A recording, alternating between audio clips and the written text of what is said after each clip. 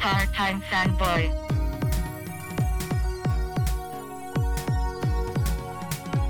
Part-time fanboy doing my thing.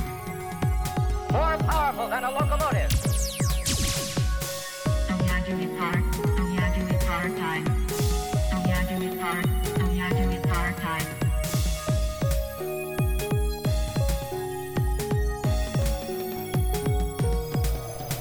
Part-time. Fanboy.com. Well, yeah, no, let's begin the chat, shall we? Let's begin our interview. Okay. Let's start talking, shall we? Yes. Let's begin. All right. Well, this is the Part-Time Fanboy Podcast. Let's just say that to begin with. My name is Christian Horn. I have a very special returning guest by the name of Tim Larson on the line.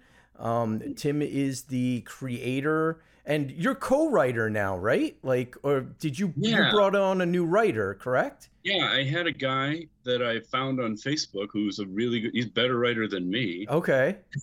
You say so? And so I kind of stole some of his talent Okay. to insert into the story here and there. So I have to give him a byline, of course. Interesting. Yeah, of course. Well, we should say that the book is called Mayfield 8.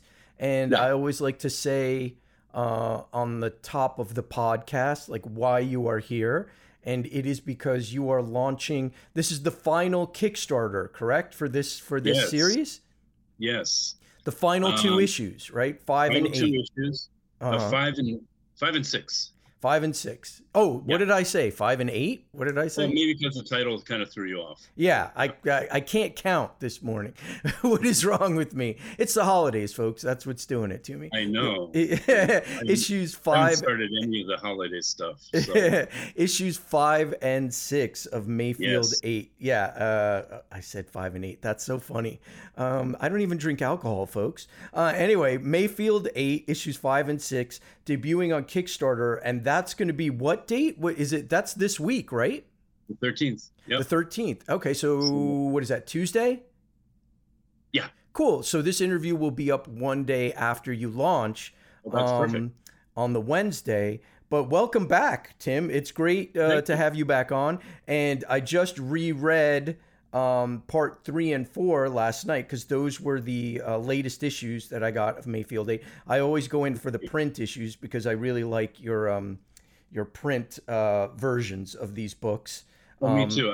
I like print over digital. Yeah, myself. I do too. But, having a podcast where I interview lots of creators, I can't always support all the print editions because Kickstarter can be a bit pricey, but I really like your editions. I like having it. I like the, in my hands and it's such a fun book that, and it's right up my alley, the subject matter or the genre, I should say, the sort of a grindhouse aspect of it that I really like having the print editions. And I really just re-enjoyed rereading it again. So I would definitely recommend this book to anyone who's out there listening, especially if you like stuff like Tarantino stuff or grindhouse movies or 70s movies. Why don't you tell the people like what Mayfield 8 is about or what it's been about so far, if they don't people know. are in the podcast right now. They're just getting this podcast, maybe not have read any of the story. Well, Mayfield 8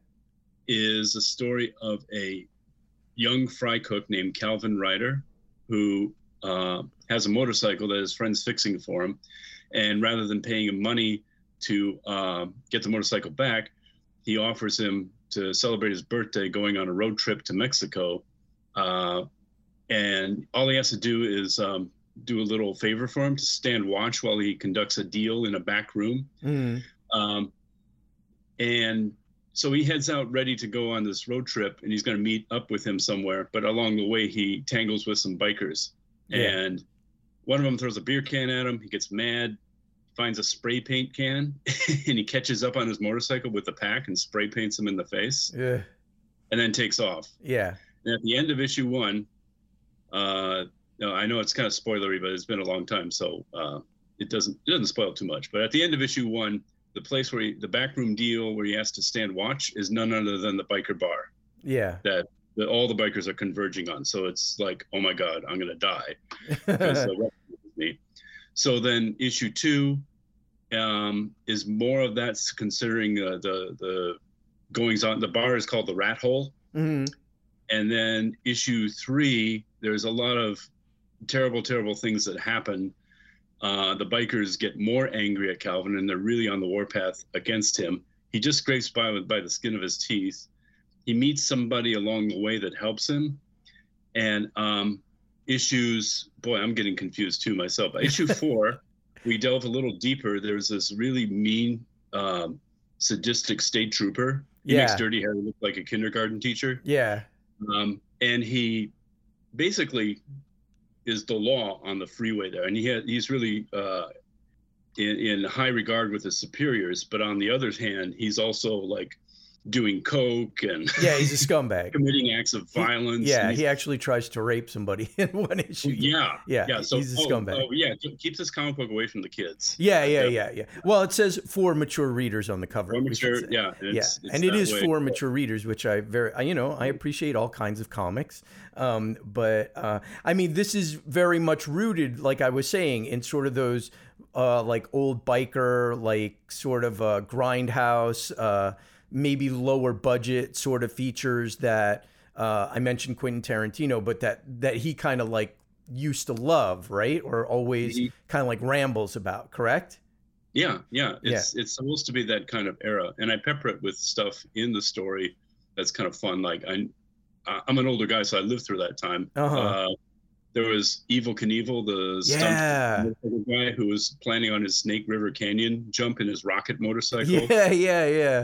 There's the kidnapped rich heiress, Patty Hearst. She's mentioned in there. President Nixon was on his last days. Watergate was blowing up in his face so much that he pretty much had to resign. This was like the month that he resigned. So, the story is peppered with all this stuff. Oh, and I didn't mention, in addition to the state trooper, there's the newly formed. I looked this up in the DEA. If you're a fan of Breaking Bad, the drug enforcement agency.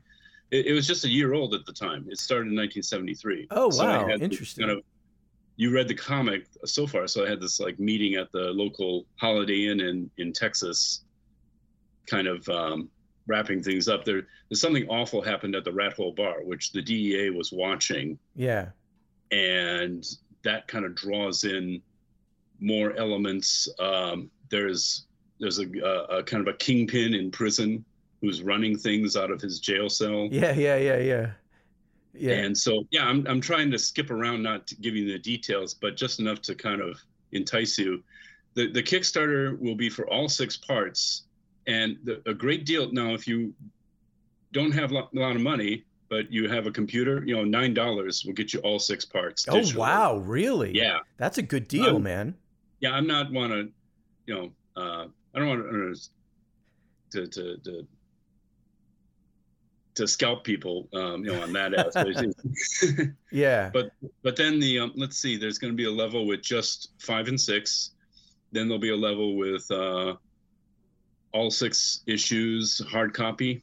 Yeah. And then after that, there aren't too many levels on this Kickstarter. There'll be like 5 or 6. I got to look it up again. Yeah. So it's pretty simple. And then there'll be add-ons at the end. If you say, oh, I don't have issue 5, I have everything. No, I don't have issue 1. And don't worry, so you'll be able to add it on. Yeah. Kickstarter has that new feature now where you can do. Where you can add stuff on. Yeah. And I'm planning on cool stuff. Last time I had a skull ring last year. This year I'll include that stuff too, but I'm trying to look into getting playing cards. Oh, nice. With the Rat Hole Bar. Nice. You got the coasters I sent in the mail. Yeah. Well, I mean, that's how you got my attention. I mean, I am on your email list, but sometimes unless somebody directly contacts me, I'm like, okay, they may not be interested in an interview. Maybe they're just like launching, their thing. But Tim sent me something in the mail, and I was like, coasters, and coasters from the series, very much based on, what's going on in the series. And I was like, Tim sent me coasters, so I have to thank him. And so then that's how we got on the like, hey, you want to come back on the podcast? So and that's me.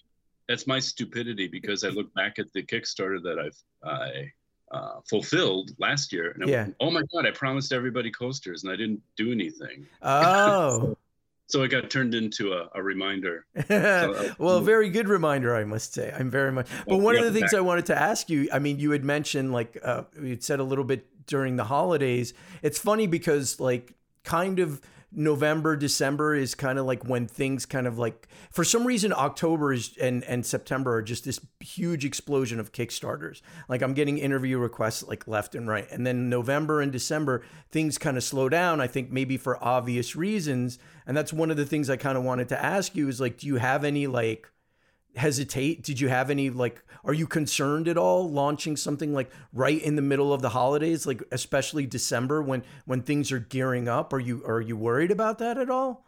Well, the only thing is that I got the goods. I got a really great comic book. Yeah. But yeah.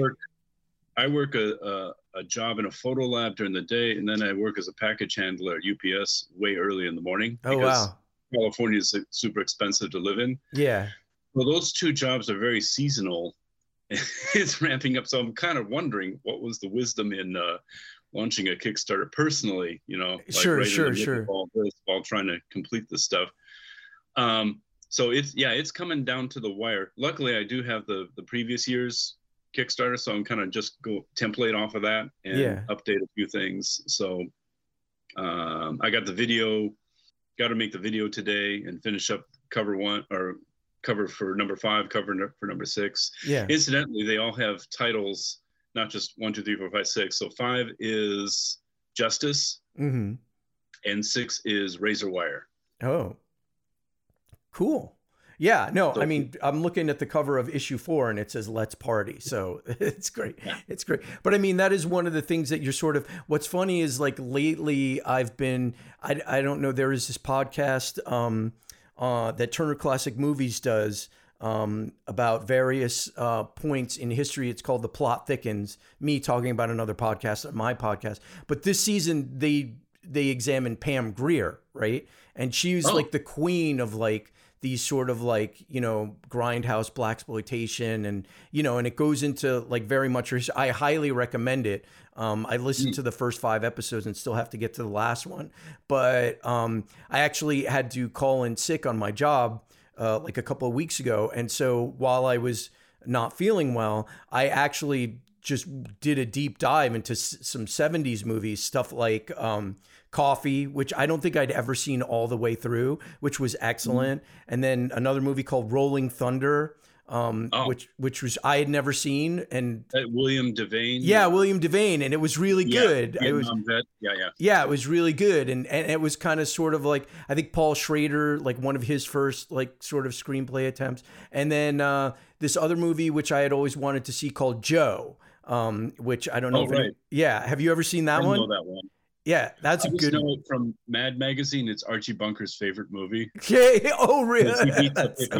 Yeah, that makes sense because it's very much the Archie Bunker template in like gone completely wrong. But in any case, the one thing that I noticed while watching these movies again, especially since a lot of them have been sort of like cleaned up for like digital streaming and stuff, is and I was having a discussion about this with my wife, is that visually now they're sort of much more easy to digest because it almost looks like, I mean, obviously they kind of look dated in the way that they're shot and the styles and everything, in certain aspects of them, but they're not sort of as grimy as they used to appear like on VHS or, in some like grindhouse or theatrical re-releases that they would do like in film, houses like here in LA. And it was interesting because I was like, oh, wow, visually, these aren't like as, like I said, like grimy or like, because that was one of the things that would put you off, right? Or put some people off on them, not me. I like a lot of these kind of things, which is why I love your book. But it's interesting to me how much more the story aspect comes through, right? Now that they're sort of better looking on the screen. Am I making any sense? Oh yeah, you're making perfect sense. Yeah. I think 70s movies are very visceral too. That maybe the technique, somebody could write an article about that.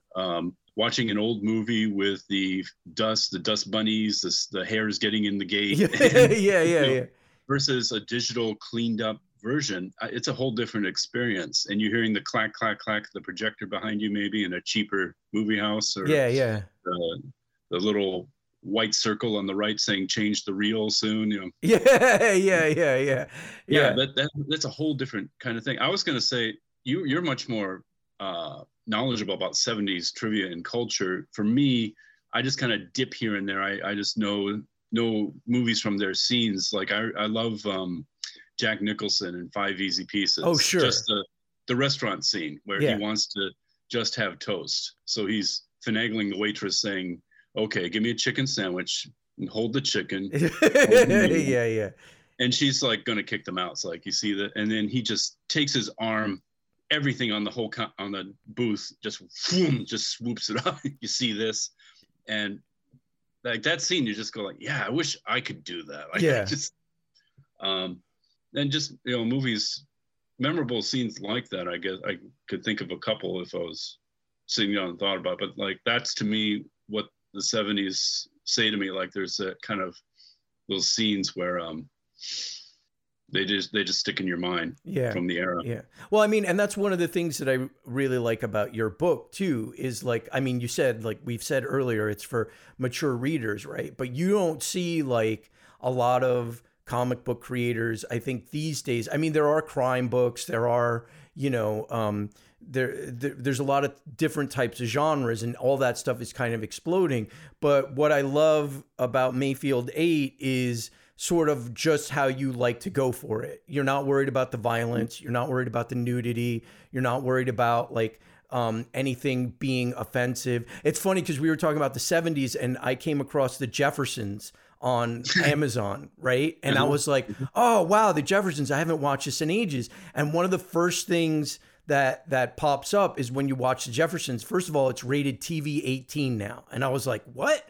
I was like, oh, why is it rated TV? And then I had forgotten how much George Jefferson just tosses the N-word around. Like he just tosses it around. Like he's throwing it around like no big deal. And I was like, oh, wow, things were so much different then. Like things were like so much like the things that you could say and do on TV, and not saying that the N-word is acceptable in any way, shape or form, but just, you know, that you had a black character just throwing around words like that and like honky. He's like David Chappelle. yeah. I mean, it was crazy. I was just like, holy cow.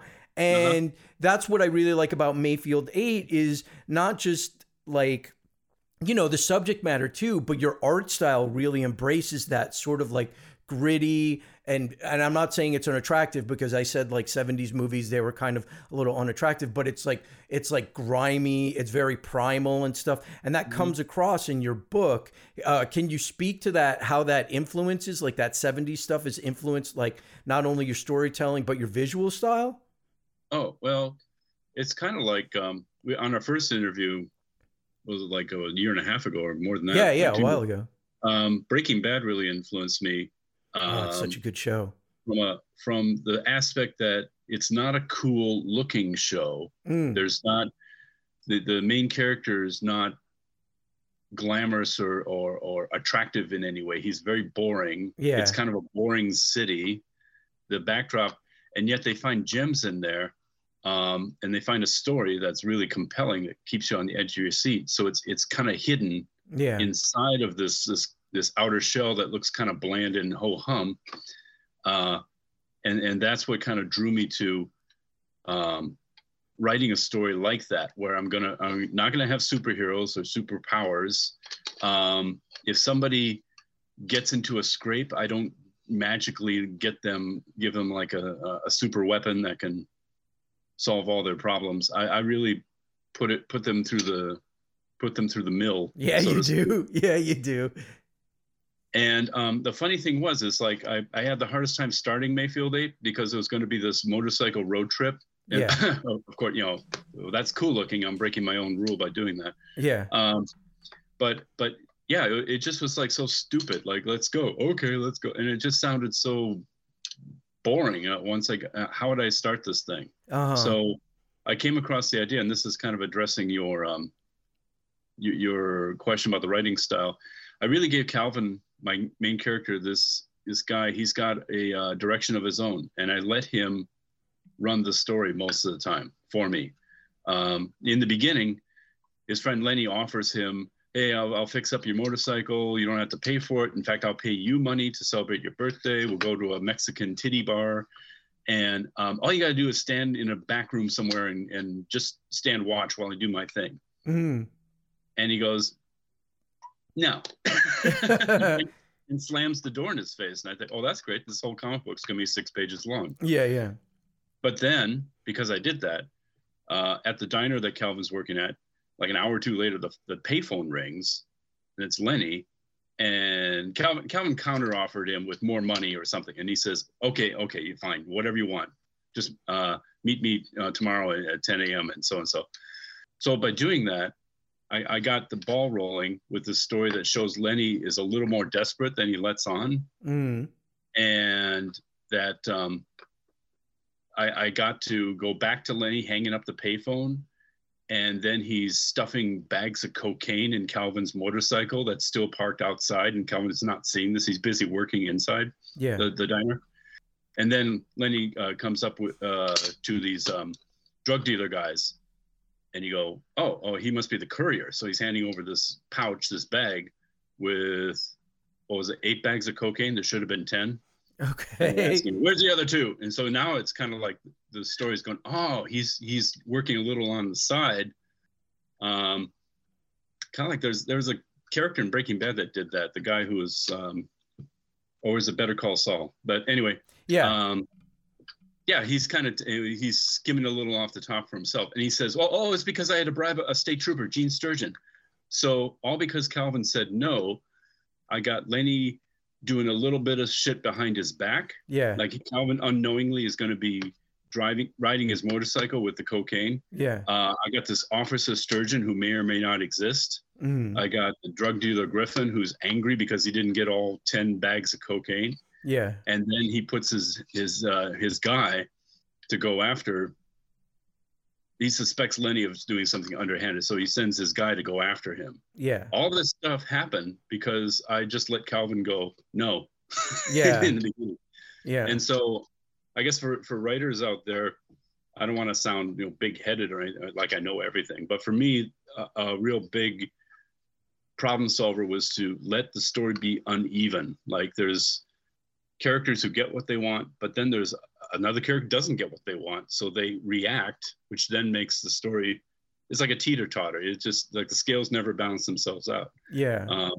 And so that way you got something that really pulsates, that comes to life. Nothing looks fake or contrived. You don't suddenly have conflict, but you do have conflict because it's kind of baked in to how uneven the story is. Yeah. You look at like classic movies that hold up over time, like Casablanca.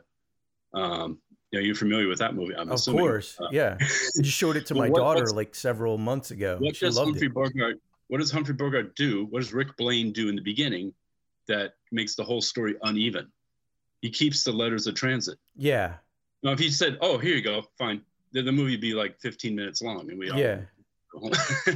But because he kept the letters of transit, because he's got a grudge about this woman that dumped him, then the whole tension kind of builds up in the story. Well, and Rick is not necessarily from the outset like a good guy, right? Like, I mean, he does good things, like with the one young woman who's being forced to maybe sleep with the police officer, and the couple that's broke. Yeah, the couple that's broke. Yeah, really good moment. But he pretty much says, like in the outset, I only look out for myself. I'm not looking out for anybody, which is the typical male protagonist thing to say in a lot of movies, which is like, yeah, but not really. So, but yeah, no, Casablanca, that's always a good thing to bring up. It's one of my favorites. But I mean, talk to me. If you're stumped, make your protagonist a pain in the ass. Yeah. That's always, yeah. Well, that's one of the things that it's funny that you mentioned Breaking Bad, because to me, Breaking Bad literally is my favorite TV show of all time. Like, I love Breaking Bad. And one of the things that I love about it is because it really turned everything on its head, because it takes the main character and it's like anything that a nice person would do or somebody that was kind of decent in any way, or anybody that was trying to, like come out on the good side of things, it goes the exact opposite of that. You know, like Heisenberg, like he doesn't, it's a study in doing the exact opposite thing that you would expect a protagonist to do. And it's just so well crafted. Like it's so well done. And that's how engaging it is. Like, I don't know that I've ever seen a TV show a main character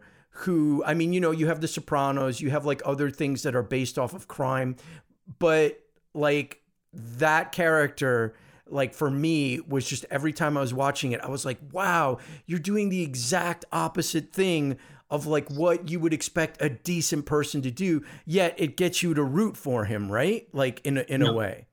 Yeah. Yeah. Yeah, and he doesn't have superpowers. He's not the Godfather. Yeah, he no, can't not at all. phone call and have 6 guys come after you. Yeah, yeah. And yet he's stuck in the middle with other people who literally can do that. Yeah, So yeah. how does he has to use his science skills, his wits. Brains. And like you say, the uneven aspect I was talking about, like his brother-in-law, Hank, just when the story kind of settles down, Hank is onto something, or he kind of stirs up the shit. And now there's something that has to get dealt with. Otherwise, you know, the trouble will ensue. Yeah. Yeah, you're absolutely right. One of the things I wanted to ask you about, I mean, you kind of mentioned like it was kind of like hard for you to kind of get started, but you must have a passion for this sort of thing, like the 70s, like the biker stuff and things like that. Talk to me about like, because I mean, to keep going with a Kickstarter like this, I mean, you're wrapping it up, you're finishing it up. I mean, it must be very satisfying for you to be like, I'm kind of done with this story. But like, as we all know, to create something like this and to keep it going, you must have a passion for it.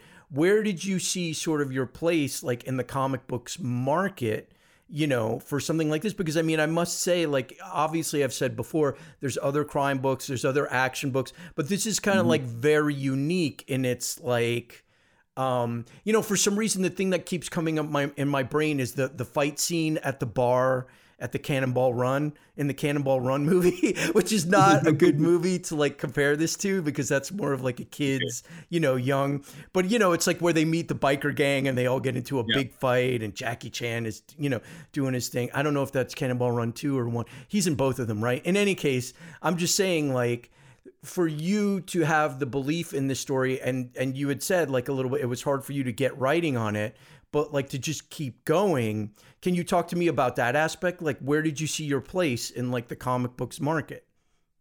Oh, as far as the market goes, I don't really see my place anywhere. I'm just another one of those indie guys of hundreds that are out there telling their story. And there's a lot of great stories out there. And I kind of like the indie market in that it's not, I mean, you can tell right away the powers that be, the forces that apply themselves on the big three, or you know, the big two, and Image and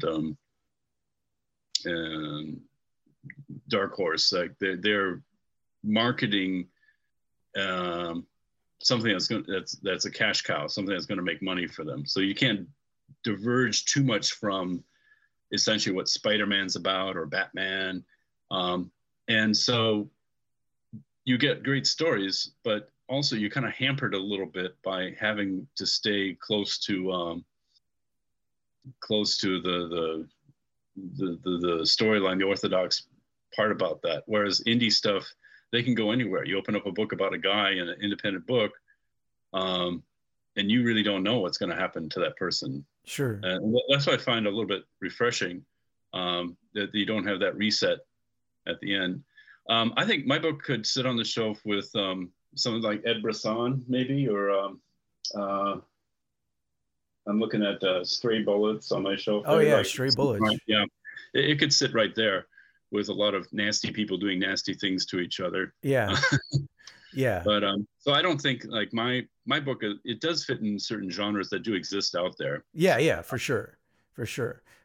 But it definitely has this sort of like balls to the wall aspect to it, right? Like, I mean, that's very much, again, I've said it before and I appreciate it, which is like, that's kind of like one of the things that I appreciate of that 70s era, late 60s, you know, maybe early to mid 70s era of cinema where it's like the studios are falling apart, right? And everyone's just like, just let them do what they want to do. You know what? Like let the filmmakers, like, just, we're dying here. We can't make any more musicals or whatever, you know? And I know.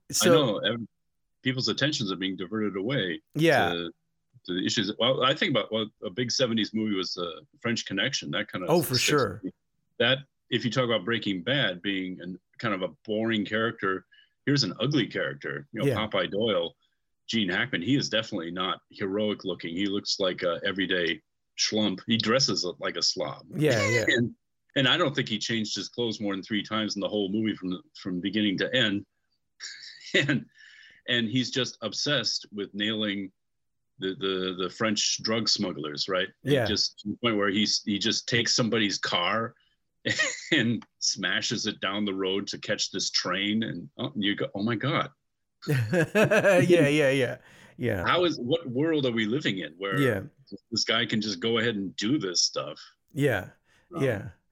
He's just a man possessed him from beginning to end. But that, to me, that has a very strong 70s grungy kind of dirty flavor. You can almost smell the movie. Yeah. You know, I mean, to me, it's what's interesting. The scene that really sticks out, and I think it may be this 4th issue that I have, where the cop like beats one of the biker gang guys in jail, like beats the crap out of him. And I was just like, oh, wow. It's been a long time. I mean, obviously we're sort of going through an era where like police brutality is being examined and stuff like that. And it's being used for like serious dramatic effect in a lot of media, right? But I was just looking at the comic and reading that segment, and I was just like, man, how long has it been since I've seen just a cop just beat somebody up like that in like an action movie? You know what I mean? Like I don't see it. And it's very much part of that unbridled aspect of this. Like, I mean, I think in the 3rd issue, there's like an extended like lovemaking scene. And I was just like, dude, you're not going to see that on like a Netflix movie. You know what I'm saying? And this embraces that sort of era. And it must be cool to sort of like have that freedom of storytelling in your book, because I would imagine, like you said, there's a lot of creators out there, you know, they're still making crime, they're still making gritty stuff, but at the same time, they're sort of trying to fit it into a sort of like maybe corporate box, and you don't have that, you don't have that restraining you. And there's this freedom to this book where I was just like, oh, wow. Like, yeah, this is kind of very much what it was like. Can you talk to me about like, because for me, it would be intimidating to work like that, right? Because I would always be like, oh, go ahead. I just jump into the character, and the character doesn't give a fuck about me. Yeah. You. The character wants to get what he wants done. Yeah. Sturgeon, Officer Gene Sturgeon, knows that there's a major calamity that happened, and he wants to get to the bottom of it. Yeah. And the only way he can do it is by questioning the 2 bikers that got locked up. Yeah. So he plays both good cop, bad cop in the scene. He acts like, well, I can let you guys go, but I got to write up a lot of paperwork. It's just me here alone with you 2 guys in the cell. Can I do you guys one at a time? Oh, sure. Fine. So he puts the handcuff on him, thinking he's going to get handcuffed to the chair or table or something like that, but he handcuffs him to the prison bars and then just goes to work on him. Yeah. And then while in the middle of beating him, he's saying like, anybody with prior convictions is probably going to go to the county and spend a month in jail. And just the thought of you guys getting a free meal, a free ride for a month just pisses me off. Yeah. So that kind of informs you more about the character as well. Like he's got a motive and a reason, a bad motive. Yeah. To commit violence. It's not just violence for its own sake, but everything kind of falls into alignment with the type of man that he is. Yeah. Well, what's funny is like the line as I remember it is, I hate thinking about taxpayers feeding you guys for 30 days or whatever, but he's corrupt, right? Like he's a corrupt, you know what I mean? And I was just like, that's so great because it's such a view into that sort of like 70s fascist cop, like of Dirty Harry, right? Where it's like, it's okay that, or like Popeye Doyle, who will just like go into the streets and commit carnage without any, and thinking that he's going to get the criminal, but their own behavior is just as out of bounds as the criminals that they're chasing, right? Yeah. Who's the bad guy? It's hard to tell. Yeah. Such extreme lengths. Yeah. Well, that's another thing about like your book. I mean, you do have like a protagonist, Calvin, in this book, but at the same time, nobody's really like, we're not looking at like Captain America or Superman. There is no like super principled operator in this book. Everyone sort of kind of has an agenda, except for maybe I would say, maybe a couple of the female characters, but even then it's kind of like shades of gray, right? Yeah. Yeah, and when you talk about Calvin, I like how he's 17, so he's going to make bad choices no matter what. Yeah. And where Slade's the guy he spray paints in the face, and then I think it's part 2. Slade has him in his hands around his throat. Yeah. And Calvin's trying to say something like, and he's going, "What the fuck are you saying?" And Calvin says, "You need a breath mint." Or he's trying to. It's a wise ass. Yeah, bread mint. Well, not the smartest thing to say. Yeah, absolutely.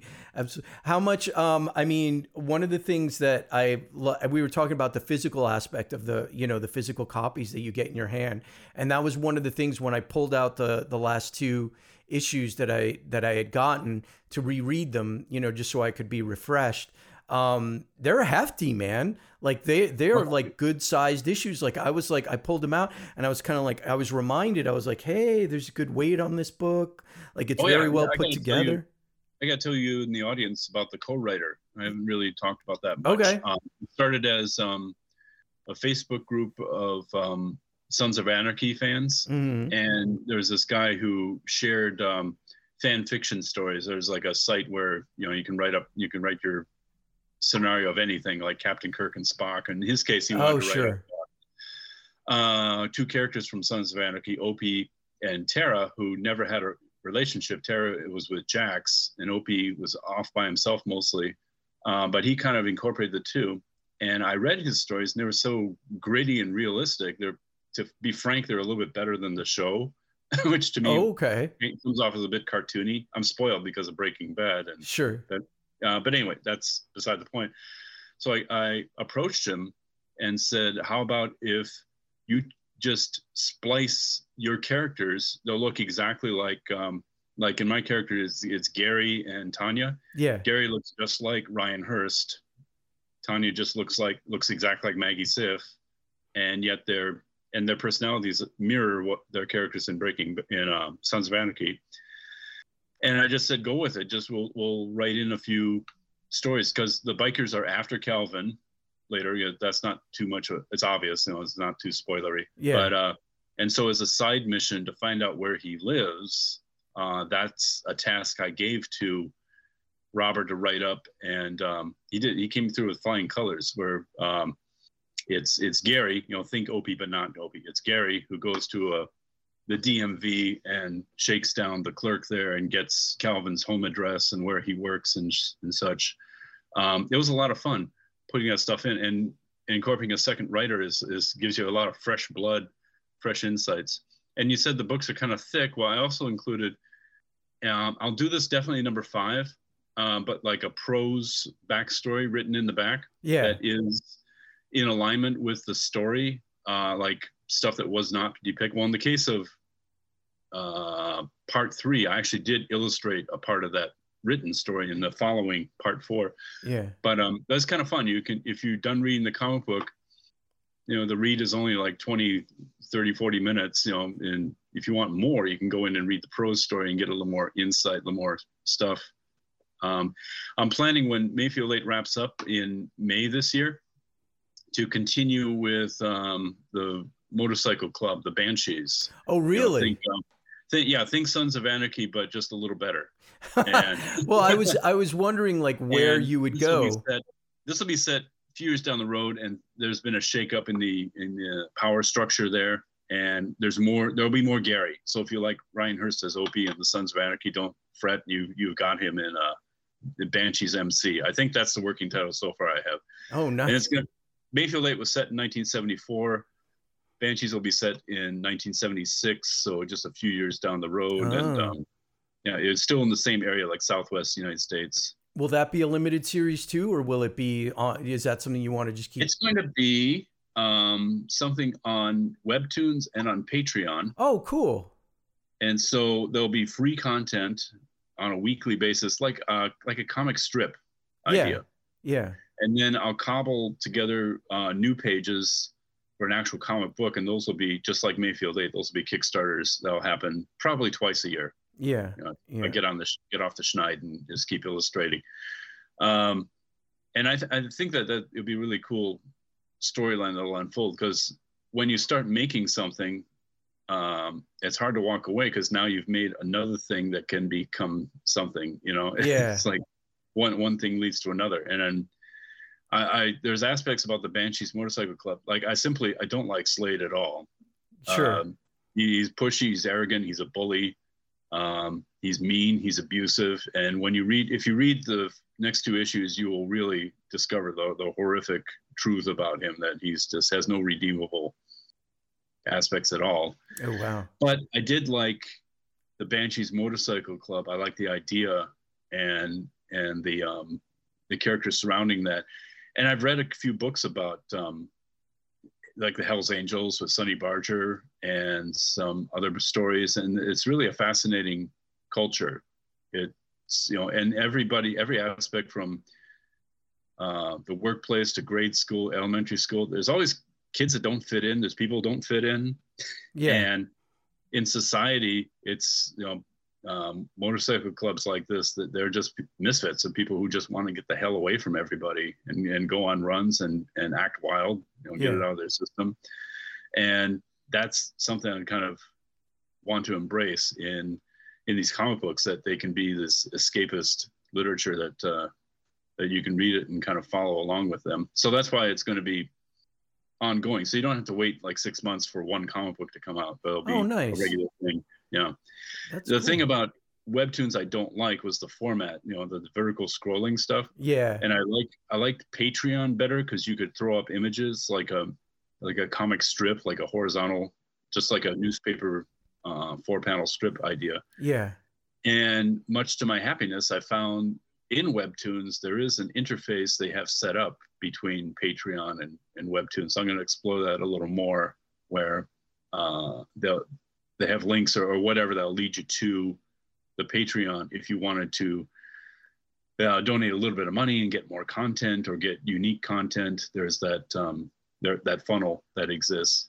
So that was kind of what I was holding the brakes on Webtoons originally. Webtoons is fantastic for reaching people. Yeah. Because without much effort, you can have 1,000 fans. Yeah. But the format just stinks. It's built for tiny phones where you're scrolling with one finger, and I don't want to read comic books that way. Yeah.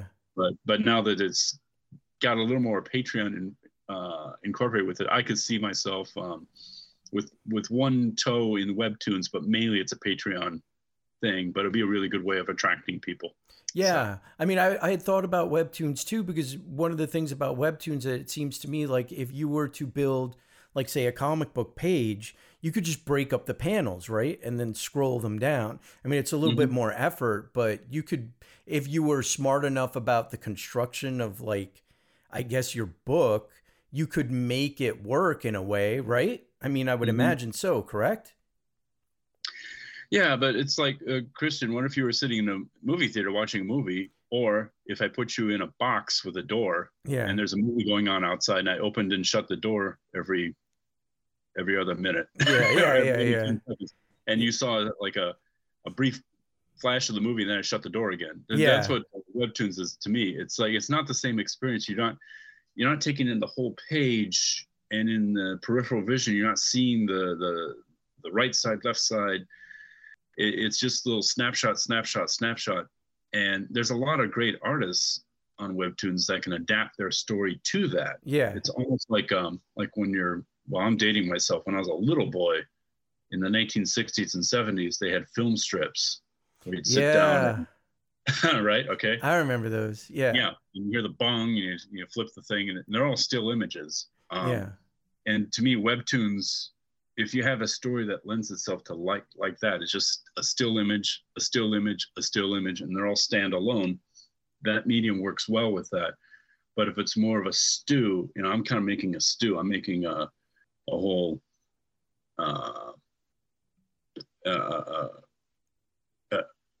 storyline that moves in time from left to right and up to down. So you lose those dimensions, and you lose that kind of depth. Sure. When now you say cutting up the panels, you can do that too, but then they kind of you can tell that something's up. Sure. Well, it would change the flow, right, of things. But it's interesting to me how many Webtoons creators have sort of made the jump to print. Oh, and, yeah. I'm not knocking Webtoons. It's just that it's a whole different mindset. Yeah, for sure. There's a lot of artists that really would do well when they embrace that mindset, that it's going to be like a vertical scrolling down kind of experience. Yeah. One of the things that I wanted to ask you, I don't think I asked you in the last interview, do you ride? Do you have a motorcycle? No. No? No, I used to hang out with gearheads in high school a little bit. Yeah. But it just got to be too expensive. And, okay. No, I'm totally a nerd when it comes to comic books and artwork, and nerds can ride motorcycles too if they want.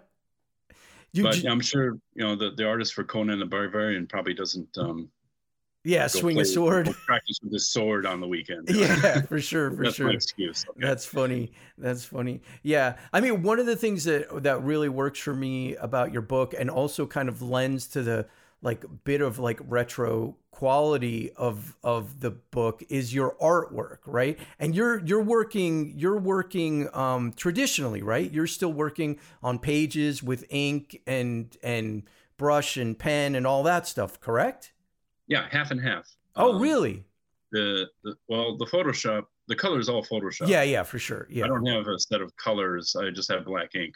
In fact, if there's a page with a lot of blood, say, spattered, I'll just ink it in black, and then in Photoshop, flip it from being black to red color. Sure. So yeah, that's all done with some trickery in the background. So I've never made the leap to doing work on tablets. I don't know why. I guess because I'm kind of on a shoestring budget most of the time. Uh-huh. And also I'm kind of leery of anything where I could make a mistake and accidentally wipe out 6 hours of work. Sure. Because you get caught in the flow, you forget to back up, or I don't know. I used to be that way about Photoshop, and I really embrace it. I like Photoshop now. But it's hard. I do my own flatting, my own coloring. I hired a flatter for a little while to save some time. Yeah. But really, it's mainly physical, not digital. Gotcha. Yeah. And what sort of brushes or pens do you use? Like, for people who are curious about that. I don't use any brushes. I just use calligraphy nibs. Okay. For doing your old school handwriting. And wow. So you're dipping in a well and all that stuff? Oh, eyedropper. Yeah, I put an eyedropper to the pen so it doesn't get all gunked up. Oh, wow. Look at you. I start out, let's see. Okay, I'll break down the technique. It's kind of interesting. Let's say I have the pencil page. It's ready for inking. Okay. And I'll do all these circles and ellipses. I'll actually get a piece of string and 2 thumbtacks if it's a weird one I don't have a template for, like a big motorcycle tire. Okay. And so all the round circular lines, the arcs, they're inked in with just one of those Pigma technical pens, or pretty much, because you can't do that with a calligraphy nib. And then I have a little paper clip I have folded that I can use a calligraphy nib, but it offsets it from a straight edge so it doesn't bleed into the plastic of the straight edge. Oh, wow. And so next step would be to do all the straight lines and connect some of the circles. Like, say you have a beer can, right? It's easier to draw the circle, the ellipse of the bottom of the beer can, and then the straight lines that connect it, than to go straight lines first. So it's the circles, then the straight lines. Then when all that's out of the way, I do all the thick lines. I got a pen that's kind of worn out. Yeah. And it tends to do thicker lines. So I do all the thick lines. And then I hold off the fine detail stuff. And then the last pen is the fine detail lines. and then I'll have the pockets of black that are left open, and that's the second to last step. There'll be one of those calligraphy nibs that has a round tip to it. Really? So you're not using brush at all to like fill in your blacks or like do some of those thicker lines? Yeah, you just scrub away and fill in all the blacks. Oh, and no brush pens or anything like that? No. Oh, wow. That's fascinating to me. I thought you were using a lot of brush because it looks like, especially this cover that you shared to me, like you've got like a bunch of hands on the cover, right? And I thought maybe the outer lines would have been a brush or a brush pen, but you're saying that that's all like nibs. That's all nibs, yeah. Wow. That's impressive. You have a lot of patience. Oh, well, it goes pretty fast. I wouldn't have patience for brushes because they seem out of control to me. Oh, really? Yeah, no, I love brush pens. I'm not good with brushes, but I never got into nibs. I don't like the like little scratching that it makes. It drives me nuts. You know what I'm talking about? Yeah, you got to get used to your hand movement away from you all the time. You can't draw the tip towards you because it'll catch on the paper. Is that what you're saying? Yeah, I think so. Or just the sort of texture of it, like as it goes up against the paper and the noise. It's just like a really weird thing with me where I've just always been like, you know what I mean? I'm always like worried about it. And I also tend to press hard. So like nibs break or bend and I'm bad that way. Well, that's cool. It's you start out with something that you get used to and it becomes your method. That's fine. I don't think there's any right or wrong method. Sure. Making your comic book. I mean, you can dip your tongue in paint and paint something with your tongue. If you say so, if that works. I'm sure there's somebody out there that's doing that, Tim. That's funny. So, I mean, you're pretty much committed to this biker gang thing for a while, right? Yeah, because there's more story to tell. And I didn't mention the guy, Robert Stokes, is my co-writer. Okay. Stokes. And is he going to stick with you for the? He rides motorcycles. Oh, okay. He does. So okay. There's my backup. And so he had a story. It's kind of self-explanatory. It was called Death Wobble. Oh. That's actually in one of your books that you got. Yeah. Maybe you haven't read it yet. In the back there, Death Wobble. It's like what happens when you have an older motorcycle and something's not quite in alignment. The bearings, the fork, or something is not. You're at 80 miles an hour and something's getting a little wonky and wobbling. And no, that sounds horrible. That sounds terrifying. Yeah, no, I will never ride a motorcycle. I had a biking accident when I was a kid, and it's just I will never get on a thing with two wheels that has an engine again. Never. I mean, I was on a 10-speed, but like, no, it's not going to happen. But I understand. I totally get you. No, but I mean, that is one of the things of like, the glamour of it, right? Like that is one of the cool things. Like I've been on cross country trips, right? Like in a car, and that's one of the things that I love is like seeing the country, you know what I mean? And there is sort of that bit, particularly in the 60s and 70s, there was that sort of like easy rider kind of like romantic aspect to taking in the countryside while you're on this two-wheeled beast, right? Mm-hmm. Yeah. Yeah, like Easy Rider is a good example. It's more like a long music video than a movie. Because if you're in the mood for like 60s era music and beautiful scenery, beautiful landscapes, that's the movie for you. Sure. Story-wise, there isn't much going on with Easy Rider. Yeah. But as far as like one of those like a visual montage or a music video, it's excellent. It's beautiful. It captures the era really well as well. Sure. Well, I may have asked you this in a previous interview, but what are some of your favorite biker films? What are some of the favorites that stick out to you, or do you have like a single favorite? Oh, boy, as far as not necessarily biker films, like I mentioned, 5 Easy Pieces, like the restaurant scene, and I love Easy Rider, but again, it's got to be something I'm kind of in the mood for. Sure. Yeah. I think that that there's indie movies kind of influenced me more, and sounds kind of strange, but as far as a comic book that influenced me the most, I'd say it has still to be Daniel Clowes' Ghost World. Oh, really? You read Ghost World, it's potato chips to me because I can't open it up. I'll keep reading it and not put it down. Interesting. Because the characters Enid and Becky. Yeah. They're so fascinating, and their take on the reality around them is so fucking funny. Yeah. you just want to hang out with them. You would just want to keep experiencing that. So that, if I can capture that with characters, then I'm golden. If I can be as good as that, that's kind of what I shoot for in terms of the reading experience. There was actually, you mentioned biker movies, but there was an indie movie a long time ago with, who is the director of the Iron Man movies? And Jon Favreau. Jon Favreau? Yeah. And Vince Vaughn, they made another, while they're making Swingers and they made a movie called Made. Yeah, Made. Yeah. Because there's a scene in that movie where things were going cool, but then Vince Vaughn's character enters the room and it's suddenly uncool. People around him go, oh, no, stop. Yeah. And that's when the plot, the storyline completely changed, like throwing gasoline on a fire when the fire was almost out. Sure. And you want the fire out. You're rooting for the characters to get through safely, but then boneheaded Vince Vaughn has to come into the room.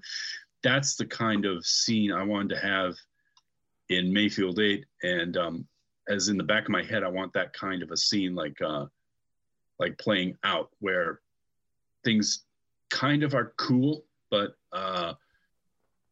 suddenly something happens that twists it and turns it around, and then makes it a big, big problem for everybody.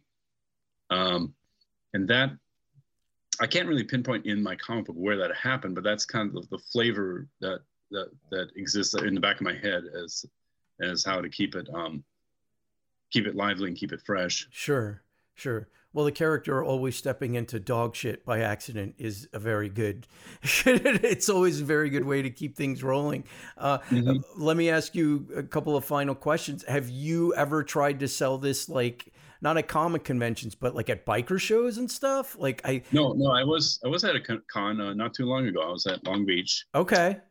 And I don't know, you live close to. Yeah, I did not go to Long Beach this year for some reason. I didn't make it over. Yeah. Yeah, and so I had to learn my pitch, not just writing it online. It's a different thing when you're saying it to a person right in front of you. Yeah. But the good news is that these are people who paid money to look around at stuff like yours and mine. And so I felt a little more comfortable when I started to talk to the third or fourth or fifth person going a few hours into the first day. And it's a huge learning experience where you're connecting with people who want to read a story that's got believable characters, that's got something that's got a lifeblood pulsating through it. And it's a really fun kind of way of sharing with people. Now, when you talk about, creating a market for that, that's the way I see it, kind of from a grassroots level. I'm not really knowledgeable about the larger market. Yeah, I was just thinking that you should get publishers and such. Get to some Hell's Angels conventions or biker shows and stuff like that. I think this thing would clean up at places like that. Oh, maybe, yeah. Oh no, not maybe. I'm acting as your manager now. I'm telling you that you should get to a biker convention and sell these. You should look into like the places that you're talking about, like New Mexico or Arizona or even California, where we are. There's got to be shows for this sort of thing. And then the other thing, I think that when you're done, you should definitely find out who like Quentin Tarantino's manager is. Robert Rodriguez, and you should send them packets of this stuff because your coasters got my attention, and but I think that this is the sort of thing that they would just be like, what is this? Like, this is the sort of thing that I haven't been exposed to in a long time. Like, I think that you should definitely get on that. Oh, okay. I'll try. Because I definitely, I am into those sorts of movies. I like that sort of thing when I have time to consume it. So, your book is always a pleasure to come across, and very much like in that alley of like all the rules are gone. Like we're playing in a totally different sandbox where anything goes. Mm-hmm. Mm-hmm. Yeah. Very cool stuff. Very cool stuff. Well, any final words on Mayfield 8, Tim? I mean, well, It'll be on Kickstarter, and search. My name's Tim Larson. Yep. You can search that, or you can search Mayfield 8 and go for the latest one. I confess there's a few failed Kickstarters in the past there, but it'll be obvious. You could also type in your computer. I have a redirect thing. My website's timsnotebook.com. So if you type in justice.timsnotebook.com, it will direct you right to the Kickstarter. Nice. That's awesome. That's awesome. Yeah, I mean, that's one of the things I find admirable about you is your desire. You've sometimes done a Kickstarter and maybe it hasn't fulfilled, but you're like, all right, I'm doing it again. And you fulfill that time. And it's like, whatever it is that you've figured out, you still have there is a passion behind this book that I also love too, that I think is great about you, where you're like, I'm going to do this. I'm going to keep going and I'm going to figure out how to do it. And it's going to get done. And it's one of the things that I really, really like about you, and just like about the book, that it's like scrappy and it's like kick-ass and it's like not taking names. And I very much enjoy like that about Mayfield 8 and about its creator, who I have on the line. Yeah. So I would recommend going to Kickstarter, searching for Mayfield 8. By the time this interview goes up, it's the Kickstarter will be up if everything goes according to plan, which usually it does, hopefully. Not like the characters in this book, but the comic book itself. But again, your name is Tim Larson. It is Mayfield 8. It is up on Kickstarter.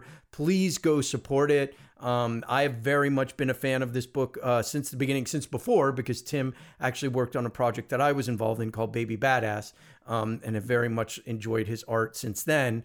And so, yeah, I mean, that's it. Go to Kickstarter, search Mayfield 8, throw your cocaine packets or your, whatever you want at it to give it money. No, do not deal drugs. That's a bad idea, kids. No. Part-time fanboy says, don't do drugs, don't deal drugs. It's bad. But in any case, yeah, this is the Part-Time Fanboy podcast. My name is Christian Horn.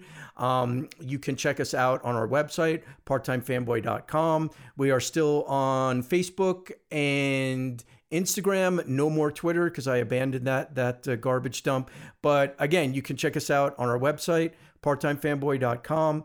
Thank you for listening. Go support Tim Larson on Kickstarter, Mayfield 8. It is a great book, and will get your juices flowing. We will be back soon with another episode. Thanks for listening. Bye.